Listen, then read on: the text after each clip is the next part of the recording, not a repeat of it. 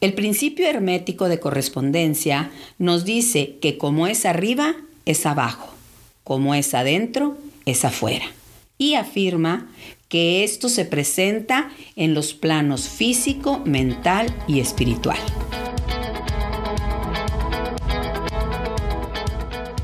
Hola, soy la doctora Sakchi. Me da gusto que me acompañen en esta recopilación de información y experiencias acerca del despertar de la conciencia o cualquier otra cosa que sea el objetivo que les interese alcanzar a nivel existencial.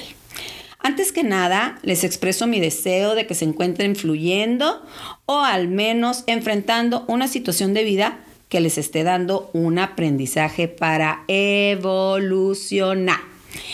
Voy a dedicar unos segundos para hacer 2 correcciones del podcast número 1. Primero, me referí a un libro de Eckhart Tolle como Un Nuevo Mañana, cuando el nombre correcto es Una Nueva Tierra, A New Earth.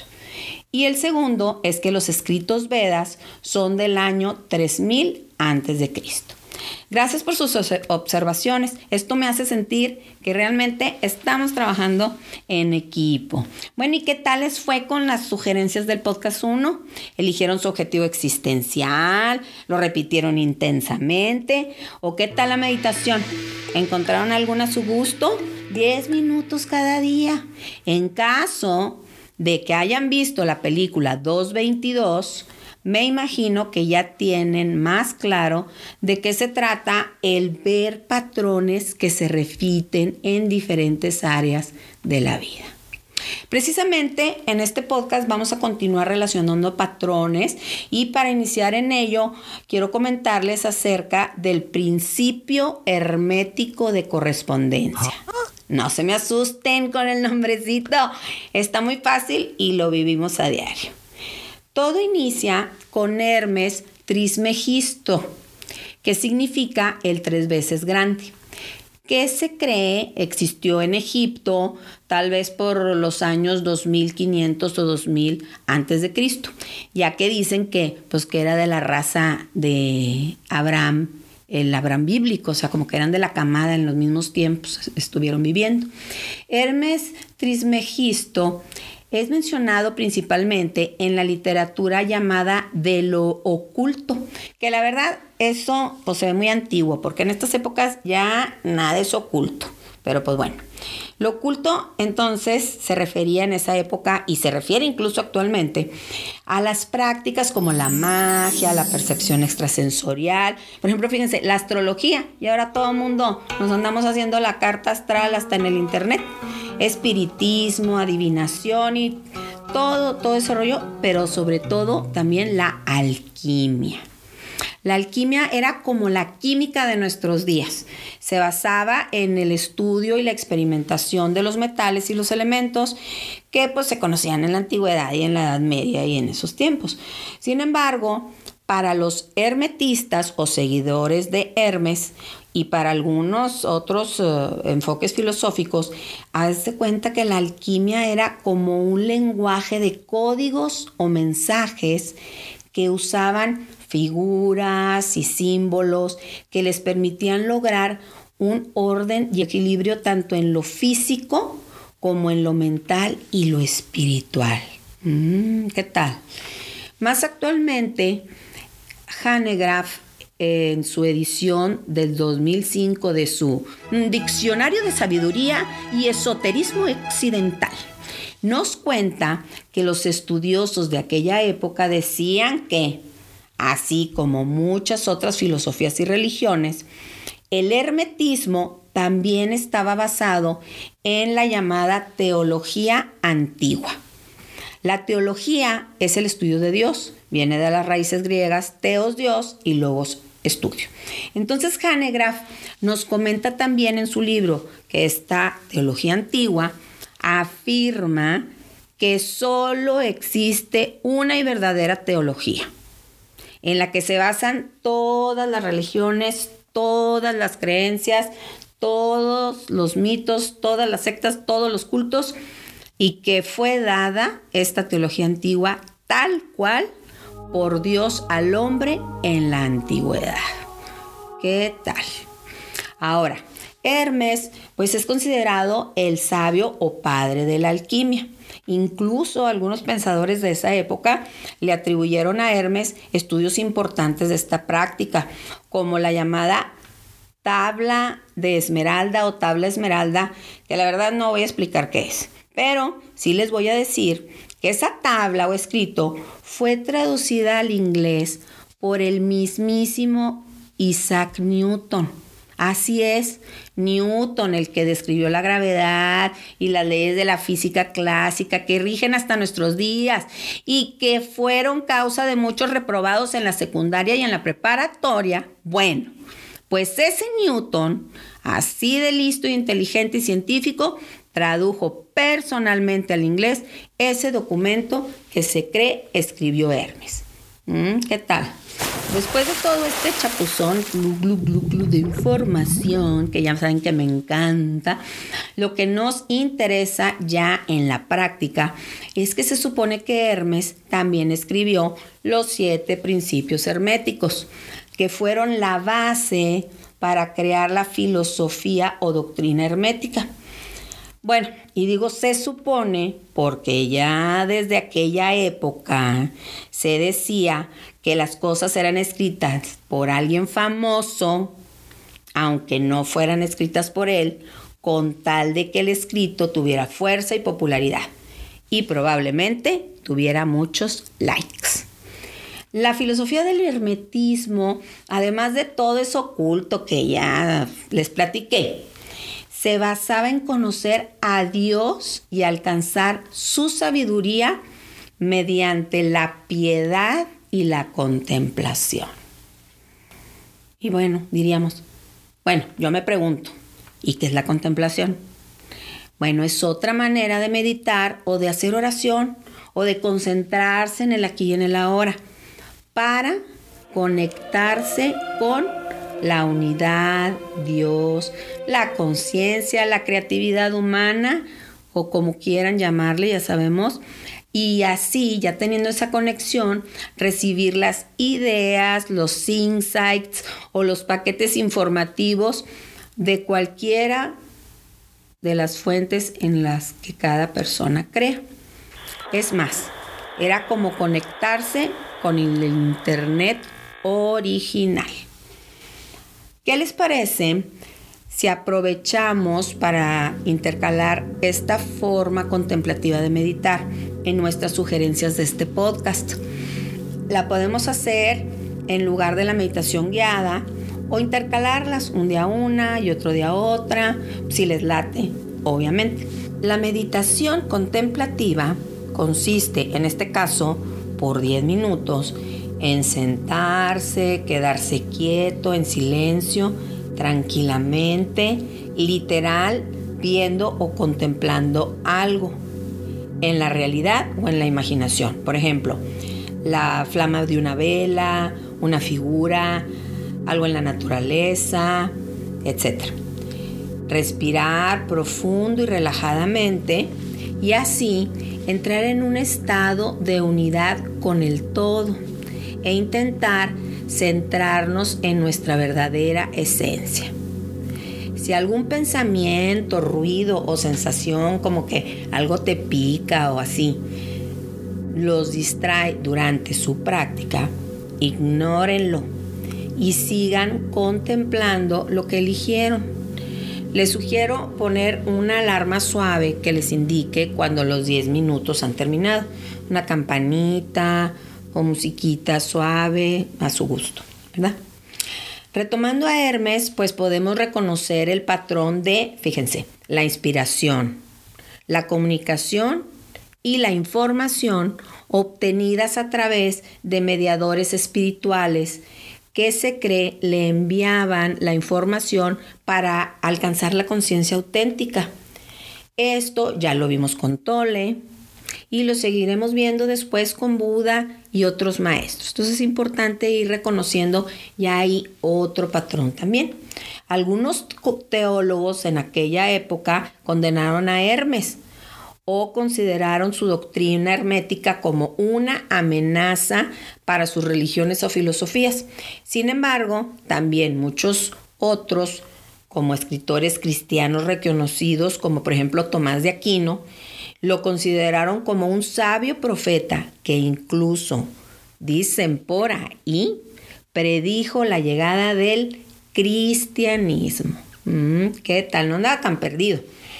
Independientemente de todo, la verdad es que su impacto y el de sus escritos fue tan importante que influenció las doctrinas más antiguas, incluyendo las de la India, que existen aún en la actualidad. Entonces, hoy vamos a tratar acerca del segundo principio hermético, el principio de la correspondencia. ¿Qué nos dice?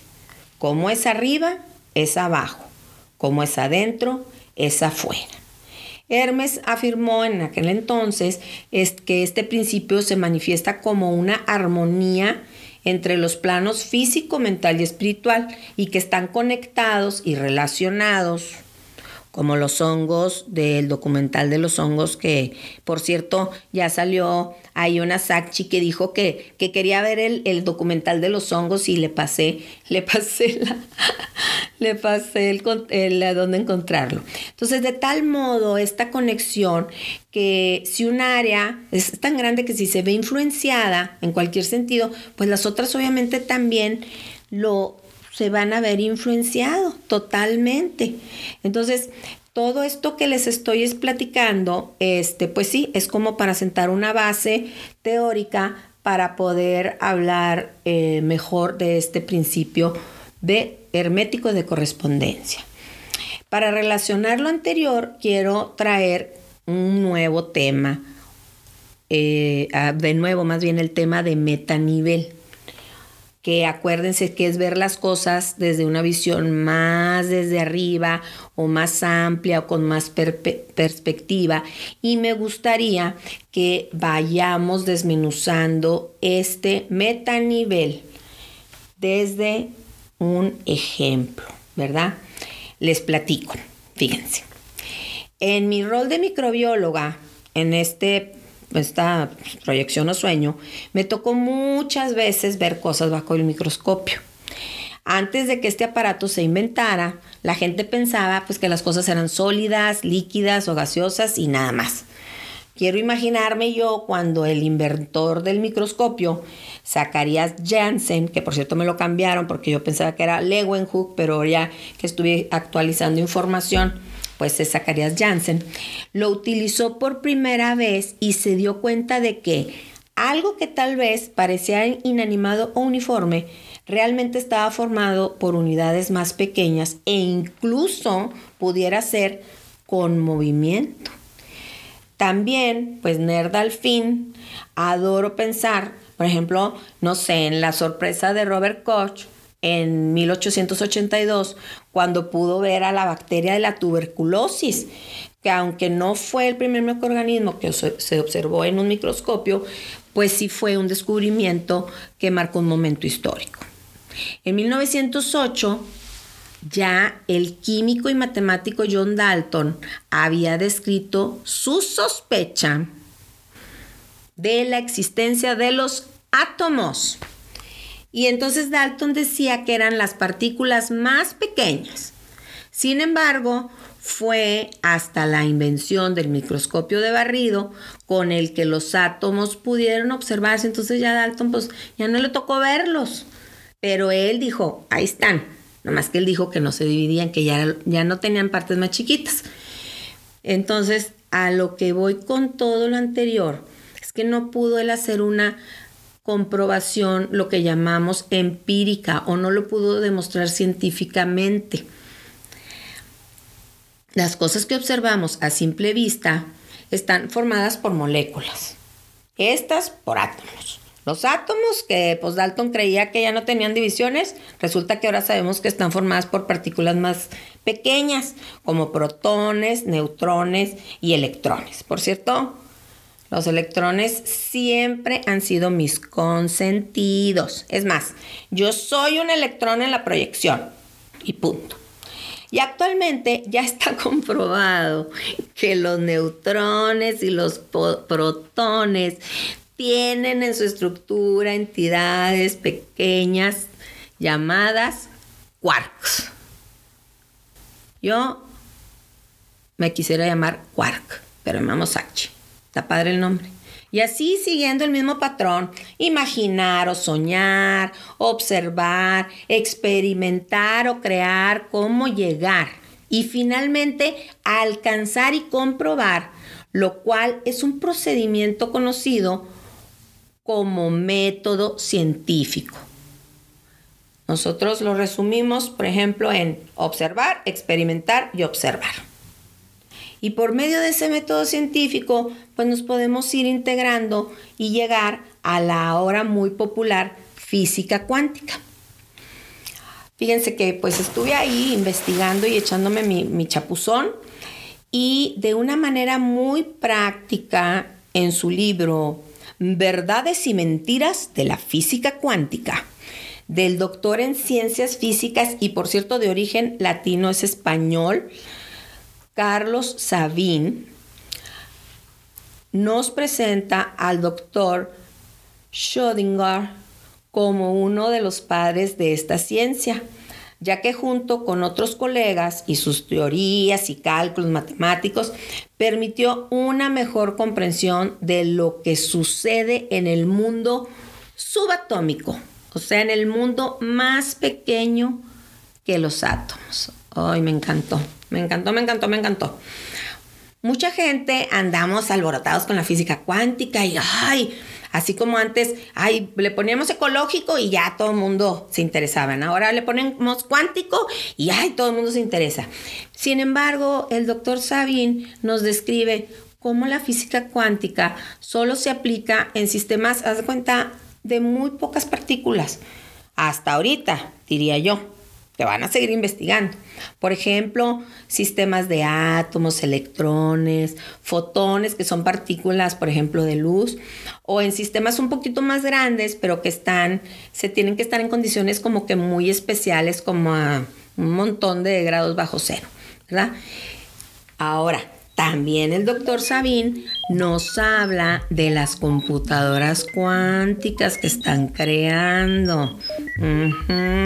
Y que de seguro ya las han de tener listas. Bueno, pues estas computadoras cuánticas, que también se mencionan en muchos otros autores y científicos, serán capaces de hacer predicciones y cálculos no logrados hasta ahorita ni por las computadoras que hay ahorita, ni por los seres humanos. ¿Qué hay más allá de esas partículas cuánticas? Pues se habla también de los campos cuánticos. Bueno, no de los campos cuánticos, más bien se habla de la teoría de los campos cuánticos. Sin embargo, la verdad es que ahí andan ya los científicos en la proyección o matrix, haciendo sus producciones, sus predicciones matemáticas y realizando sus experimentos. Pues porque ahora resulta que en un campo, vamos a decir magnético, en el que entró un átomo, pues en lugar de salir el mismo átomo solo, resulta que el átomo sale así agarradito de la mano con una partícula de luz o fotón. Pues ahí se ligó ahí al fotón. Pues bueno, traía pegue ese día. ¿Qué dicen ahorita los físicos cuánticos, como el doctor Carlos Sabin? Pues ¿de dónde ha salido ese fotón? Vaya. Sin embargo, la verdad es que todos sabemos que tarde o temprano, al igual que como con los microscopios, todos esos programas de computadora encontrarán la respuesta. Y cada vez encontrarán o proyectarán cosas más pequeñas y más pequeñas y más pequeñas. Y como decía mi abuela, Dios mío, ¿a dónde vamos a llegar con todo esto?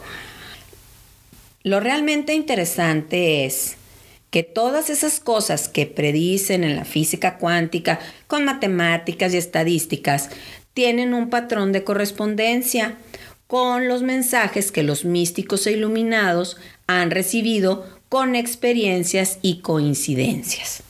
Y ese patrón es que no se han comprobado científicamente. Y aún más interesante, que tal vez solo las estamos proyectando. Para mí, son una proyección. Muy interesante, por cierto. ¿Será la proyección o Maya el Netflix de la conciencia, verdad? En tal caso, pues también podemos preguntarle a Elon Musk, alias Tesla, que nos cuente más acerca de su idea de que vivimos en una simulación, ¿sí? Tal cual como en un videojuego. Si es videojuego, yo pido ser la gurú que puede volar, ¿eh? Ese yo ya lo pedí. Bueno, en un documental le dijeron a Musk, ¿y qué tal si tú eres un avatar que vienes de una realidad más elevada a decirnos que nos demos cuenta que somos avatares? Y Musk dice, tal vez, como decía mi abuela, con cola, así, tal vez. Ay, no, imagínate. Claro que este tema de las matrix cibernéticas se ha visto de una manera, lo más científico posible desde hace tiempo. Sin embargo, pues se hizo popular ahora que Elon Musk dijo que esto llamado realidad podría ser una simulación. Como con Hermes, si lo dice alguien famoso, pues la idea tiene más fuerza. Como otro patrón, órale. Entre una de tantas fuentes de información que si te late puedes encontrar acerca de estos comentarios de Musk, me llamó en particular la atención una entrevista que le realizó Joe Rogan. Este chavo es un comediante y comentarista norteamericano que tiene un podcast. En él entrevistó a Musk y volvió a comentar acerca de que existe la posibilidad de que esta realidad sea una simulación, refiriéndose a una simulación cibernética o un programa de computadora. O sea, literalmente un juego del Xbox. Lo que más llamó mi atención en esa entrevista es que también se habló del tema de los cyborgs. Ay, lo dije muy wow. El cual sería en esencia un sistema máquina-hombre. Oye, van a decir, si ya sabemos todo el mundo lo que son los cyborgs, o sea, pues en el que estos mecanismos de control, o sea, la parte humana, son modificados desde afuera por medicamentos, dispositivos, sabrá Dios qué más, que lo regulen para que pueda vivir en un entorno pues diferente al normal o con condiciones así, no sé, sin oxígeno, no qué sé yo, ¿no? Fíjate, y ante ese comentario que hizo Joe, Musk comentó que ya somos cyborgs. Simplemente al usar el celular nos volvemos, según Musk, más inteligentes o con una mejor posibilidad de usar nuestra inteligencia. Pues cuando escuché eso, recordé unas palabras de Albert Einstein, que de hecho salieron así mucho de repente como meme, y creo que hasta hay camisetas, que textual dijo: temo el día en que la tecnología sobrepase nuestra humanidad. El mundo solo tendrá una generación de idiotas. ¿Qué tal la proyección o sueño, Está interesante, ¿no? Otro detalle que me llamó la atención de esa entrevista es que Joe mencionó que si ya las máquinas pues harían todo el trabajo, incluso el intelectual, y pensarían que pues ya suman y restan y todo, ya nadie sabemos ni dividir, ni multiplicar, ni nada, y menos raíz cuadrada.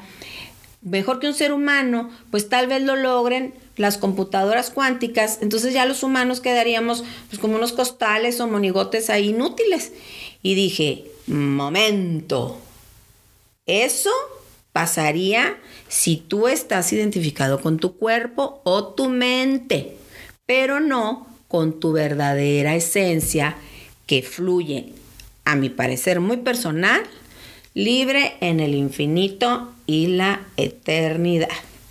De hecho, hay quienes proponen que toda esta proyección no es más que un hermoso y fluido campo de energía, de ondas, interacciones y patrones, pero ¿qué creen? Eso aún no se comprueba científicamente. Sin embargo, tal vez este sería un oportuno momento para aplicar el comentario, dedicarlo del podcast 1 y darnos permiso de ser tocados por la divinidad, de tal manera que podamos imaginarlo e incluso proyectar ese campo energético. O tal vez podamos hacer silencio y meditar contemplativamente, y entonces la respuesta, si es que nos late, tal vez nos llegue de lo divino. Bueno, esto es lo que yo les quería comentar como información. Ahora quiero hacerles algunas sugerencias basadas en este podcast. La primera sugerencia se llama ejercicio 2. En el otro podcast hicimos lo que fue el ejercicio 1. Bueno, pues aquí vamos a hacer el ejercicio 2. Y consiste en buscar señales de comunicación de la fuente u origen con la proyección. No le apagues, espérate. Comunicación de la fuente u origen con la proyección o realidad. Por ejemplo, mensajes de los filósofos contemporáneos. Julieta Venegas. Eres para mí. Me lo dicho el viento, eres para mí. La sombra que pasa, la luz que me abraza, tus ojos mirándome. Ahí está. La sombra que pasa, viene la luz y me abraza. Otro filósofo contemporáneo, Timbiriche. Tú y yo somos uno mismo. Imágenes, aromas, palabras, ciclos y más. Esa sería la primera sugerencia. La segunda sugerencia, obviamente, y siempre va a ser meditar. Continuar meditando 10 minutos diarios. Podemos cambiar de guiada contemplativa o alternar ambas. Por cierto, ya en mi plataforma de YouTube están 2 meditaciones guiadas mías de 10 minutos, por si les late oírlas. No me vayan a novatear y a criticar, a sacar la garra y va a decir, por favor, las hice hace mucho tiempo. Sean buenos achis, 0 juicios. ¿Ok? La tercera sugerencia, pues ver una película. En este caso es la película Galaxy Quest o Héroes fuera de órbita. Sale este chavo, el que hace la voz de Buzz Lightyear de Toy Story, Tim Allen. Sale este chavo Tim Allen, sale Alan Rickman, el que hace el papel de Severus Snape en la saga de Harry Potter. Y muy jovencito, Sam Rockwell, él se sacó un Oscar como mejor actor de reparto en la película 3 anuncios por un crimen. Esta película de Galaxy Quest, o Eres fuera de órbita, desde ahorita les digo, es una película de 1999, literal del siglo pasado. Está acartonada, con antiguos efectos especiales. Yo los invito a que la vean y se la imaginen como una obra de teatro de su escuela. El objetivo es, con humor y aventura, ver cómo a veces podemos confundir con realidad algo que no lo es. Por favor, recuerden dejarme comentarios o dudas en mi Instagram. Para los que no lo han checado, quiero decirles que todos los días posteo datos del podcast de esta semana, así como sugerencias, ideas, preguntas y más. Les comento que a partir de la próxima semana y gracias a sus sugerencias, el podcast saldrá todos los miércoles con duración de aproximadamente media hora. En el siguiente llamado podcast número 2, como es arriba, es abajo, segunda parte, retomaremos el principio de correspondencia. Pues así como vamos hacia lo pequeño con los microscopios, con las matemáticas, pues también podemos ir hacia lo grande con los telescopios y las probabilidades directito hasta el Big Bang de Stephen Hawking. Y seguiremos encontrando patrones que lo relacionan con las necesidades espirituales y religiosas. Gracias a todos por escucharme y recuerden, soy la doctora Sakchi y sé que volveremos a encontrarnos.